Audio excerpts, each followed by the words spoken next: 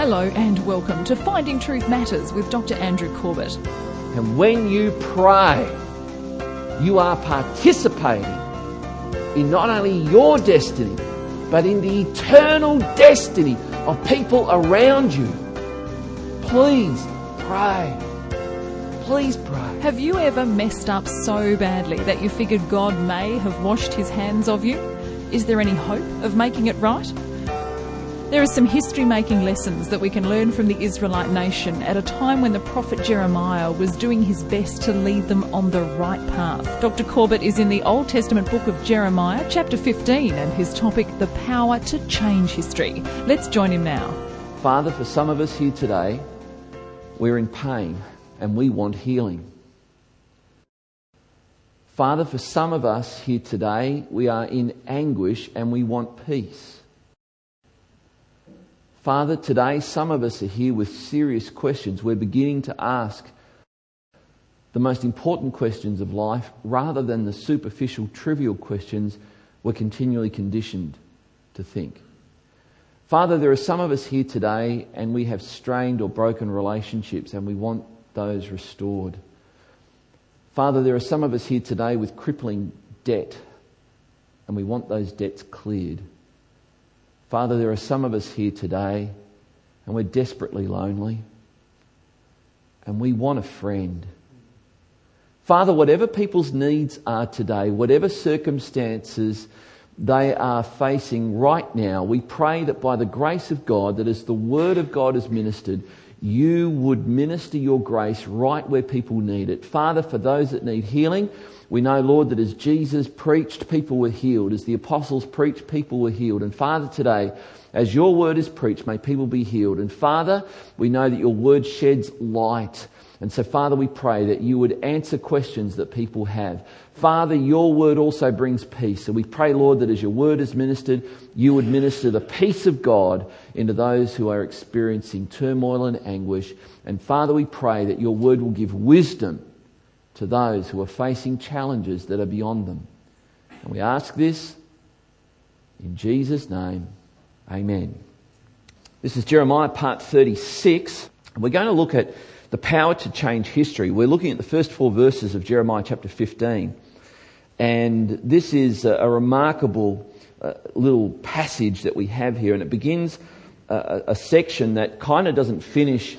This is the second part of the book of Jeremiah. We've broken the first part up into the call of Jeremiah, looking at how God called him as a very young boy and how God used him. And now we're looking at Jeremiah's complaint. And what we're seeing in this section are the number of times that Jeremiah complained. Let's have a look at Jeremiah chapter 15 verse 1. Then the Lord said to me, though Moses and Samuel stood before me, yet my heart would not turn toward this people. Send them out of my sight and let them go. Let them go, God tells Jeremiah. Let them go. And Jeremiah was to prophesy this conversation that he was having with God to the people. And in a moment we're going to see that God anticipates that the people will respond with a question. But let's come back to this. Why was God saying to Jeremiah, stop praying for them? There's no use praying for them. Stop praying for them. Release them. Let them go. Hand them over to me, Jeremiah. Why was he doing that? Why was God doing that? Well, it seems as if there comes a point when we're praying for people and there comes a point when God expects for the people being prayed for to start praying for themselves. And here in this instance we have probably the last great 2 intercessors of Israel. Moses, where the scriptures say Moses on several occasions was told something very similar by God. Stand aside, Moses, I'm going to destroy the people. And we read that Moses pleads with God, don't do it, God. Be merciful to these people. And God relents. And so Moses was able to persuade God not to bring national judgment. And then, of course, Samuel did the same thing. In fact, the ministry of a prophet is the ministry of a prayer. Another word for a prayer is an intercessor. I don't like the word intercessor because it sounds like a special class of Christians, because we're actually all called to it. We're all called to be prayers. We're all called to be intercessors. I've met too many intercessors who give intercessors a bad name because they are off with the fairies. And it just creates this perception that you don't want to be known as an intercessor because you're going to be thought less of. But we should all be intercessors. We should all be intercessors. Here's Moses, the great intercessor. Here's Samuel, the great intercessor. And at one point Samuel meets the rebellious King Saul, and he says to King Saul, "Far be it from me that I should sin by stopping to pray for you, by ceasing my prayers for you." Samuel actually thought that it was sin to cease praying for leaders. So these men were men of prayer, and the interesting thing is that God says, if these men were to stand before me, the point is they don't. Now, next time you're having a theological coffee with your Catholic friends, you might want to point out that the Bible says that God seems to think that the dead saints are not standing before him praying on behalf of anyone. Just a thought to help along if you just haven't had a good argument in a long time, this might help you. Just a thought. So God expects people to pray for themselves. And you might be here and you may not know God, and I guarantee you there are people praying for you. You may not know Jesus. You may not have come to an understanding of who Jesus is. Your spiritual eyes may not be open, but you may sense something's going on inside of you. You may sense the tug. You may sense the wooing, the drawing. You may sense something's going on. Your interest in spiritual things may have increased. Something is going on. Friend, I tell you, at some point you're going to have to pray.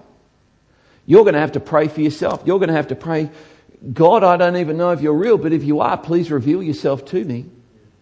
Because unless you start that journey, you will not complete the journey of coming into a relationship with God. And there are eternal consequences at stake here. So, let's have a look at the second verse. Jeremiah 15 verse 2. "And when they ask you, where shall we go?" Because God has told Jeremiah, let them go. Let them go. Now here's kind of the let them go is God saying, Jeremiah, this is the infinite God of love, by the way, saying, Jeremiah, let them go. This was God's love behind this. You see, because let me jump ahead in the story. Those that were continuing to sacrifice their babies and burn their children alive and telling people that this is what the God of heaven required, God was going to remove them. Those people that were committing rampant immorality and adultery, whether it be incest or pedophilia or rampant rape, and saying to people, I'm doing this as an act of worship to God, God was going to remove them. And then there were those people that were just confused, those people that were saying, well, I want to love God, I want to know God, my leaders aren't showing me how, I don't really know what's going on. And God says, that's right, you come with me, I'm taking you to Babylon, you're going into captivity, and I'll guard you there. And that's where we pick up the story of Esther.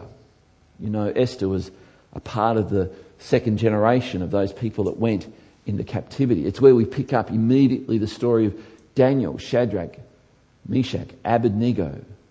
These men, these young boys that were taken in that wave of captivity. These were people that had a heart that was open to God. And because of this, God kept them, preserved them, and then brought them back. And in the lineage of those that came back was a young teenage girl by the name of Mary. And a man came back, descended from those people that went into captivity. His name was Joseph. And you know the story? Jesus came as a result of this. This episode is actually God's love at work right now. And if God did nothing, there would have been no Mary. There would have been no Joseph. There would have been no Saviour born. This is God's destiny at work. And sometimes we see what appears to be the hard hand of God, the withdrawing presence of God, and we think this is God withdrawing his love. But it's not. And when they ask you, where shall we go? You shall say to them, thus says the Lord, those who are for pestilence to pestilence, those who are for the sword to the sword, those who are for famine to famine, and those who are for captivity to captivity. So here we have God declaring that he actually has ordained the destiny of everybody in Israel. And some are destined for famine, some are destined for pestilence, some are destined for the sword, some are destined to be taken into captivity. Destiny. We sometimes hear the word destiny, and particularly if we're a Christian, and there's a whole category of Christians who have a concept of predestiny, predestination, and they confuse it with this other word, fate. Fatalism. Fatalism is the idea that we have no say, no control, no input into our future, no input into where life, history, the future is going at all. We're all just a part of a grand chess game and someone's moving us and we have no say in it. That is not the biblical position of God's destiny. God's destiny involves your free will, your voluntary free choice. And it's a mystery how God outworks his destiny. It's a mystery how God has not only foreknown what will happen, but he's foreordained it. Because it's not that we're mechanical robots. We actually play our part. Please pray. And so, let's not be fatalistic. Well, if it'll happen, it'll happen. That causes churches to die. Well, if God wants to bring them in, he'll just bring them in. We'll just sit back here and wait for it to happen.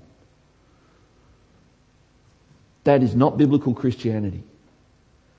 Not biblical Christianity. We are a part of a people with a destiny. There is predestination.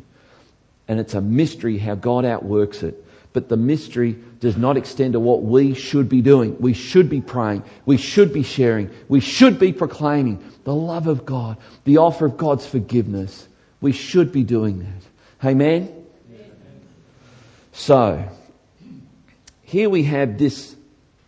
God has just said to Jeremiah, again, this is about the third time he said it, there are certain people who are going to die, certain people are going to die by sword, by famine, by pestilence, and there are others that are going to be taken away into captivity. And being taken into captivity was no, boot camp or holiday camp either. This was going to be tough for people. But here's Jeremiah going, but God, you can't do this to people. This is, God, this is not fair. Here's the prophet interacting with God like this. And really what God is going to show Jeremiah eventually in chapter 18 is this is all he was really doing. He was exercising his right as the creator.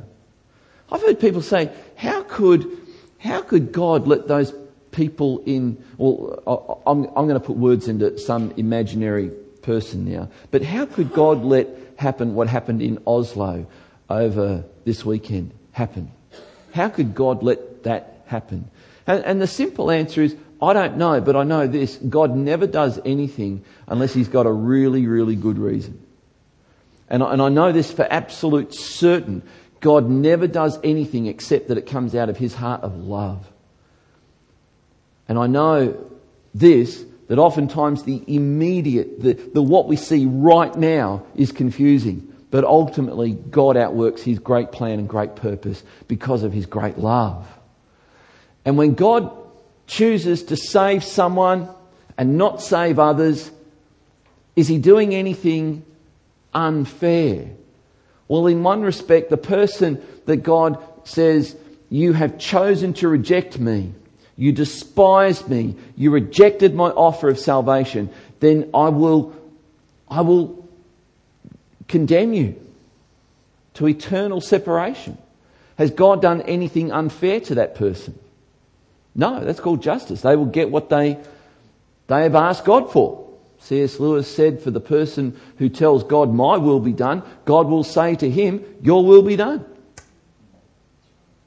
There's nothing unfair about that. What about the person whom God opens their eyes, shows them their need for a Saviour, makes clear his offer of forgiveness, reveals his grace to them, and they are overcome with how much God loves them? Has God done anything unfair to them? Yeah, he has. And thank God that he has. That's called grace. We sang about it this morning. Amazing grace. God has given, those of you who know Jesus, God has given you something you didn't deserve. You didn't earn. And if God's given it to you and you haven't earned it or deserved it, that's unfair. Thank God for being unfair. You know, when we were dropping our children off at school, in the morning, you know, I'd often say to my children, now make sure today you go and treat someone else at your school unfairly, in a nice way. Be unfair. Give someone a smile they didn't deserve. Help someone who didn't deserve your help. Be unfair. God has been unfair to us. If you know Jesus, God has been unfair to you. Thank God for that. But if he doesn't rescue someone, and let's pray that he does, he hasn't done anything unfair to them. God has a right over his people. Verse 3, Jeremiah 15 verse 3. I will appoint over them 4 kinds of destroyers. Here he is, God is saying it basically again, declares the Lord. The sword to kill, the dogs to tear, the birds of the air, and the beasts of the earth to devour and destroy. You can understand how Jeremiah is now feeling. Jeremiah is still arguing with God, and we're going to leave it at verse 4, but the argument continues. God is now telling Jeremiah in no uncertain terms, let it go. Stop praying for them. Let's start preparing for the future now, Jeremiah. This is what's about to happen. And Jeremiah is still not getting it. He's not getting it. And so there's a couple of things here that we're about to see. In the next verse, perhaps as a result of Jeremiah not getting it, God reveals something to Jeremiah about the bigger picture. And the fact that Jeremiah didn't get it, and God is saying to him, Jeremiah, let it go. This is going to happen. There's nothing you can do about it. Let's get ready for it now. It's as if God is saying, prepare for the future. What you're doing right now will leave a legacy that'll live long beyond your life. And Jeremiah, right now Israel is experiencing someone else's legacy. And here it is, we're going to see in verse 4, that everyone's life leaves a legacy for generations. Everyone's life leaves a legacy for generations. Now, here's a thought. There are some people who you share with and you tell them, man, Jesus loves you. Jesus died for you. Jesus gave everything for you. Will you give your life to him? And they'll go, not right now. I've got a few parties to go to before I give my life to Jesus and become religious. I might give my life to him on my deathbed. And you know what? For me, it's like terribly unfair, but that's the God we worship. He's terribly unfair. That's the word grace. If you are in that situation and you're saying, I'm not prepared to give my life to Jesus right now. I'm going to give my life to Jesus on my deathbed. Firstly, I'm not sure if you can ever be that confident of knowing when you're going to die. That you can leave it up until the last second. That's just a thought. But secondly, here's the other thing. You can actually give your life to Christ before you leave this earth, because intuitively we all know that whatever decision we make about the eternal destiny of our soul, we have to live with for eternity. And so it actually does matter that you do make peace with God before you die, because after you die you cannot make peace with God, because the only place you can make choices and decisions is in this dimension and in this life, and those decisions you carry with you for eternity. So it's important that you do it. So here it is. If you are in that situation, you get to your deathbed, please make peace with God. Please make peace with God. And God will grant that peace to you if you turn to him. But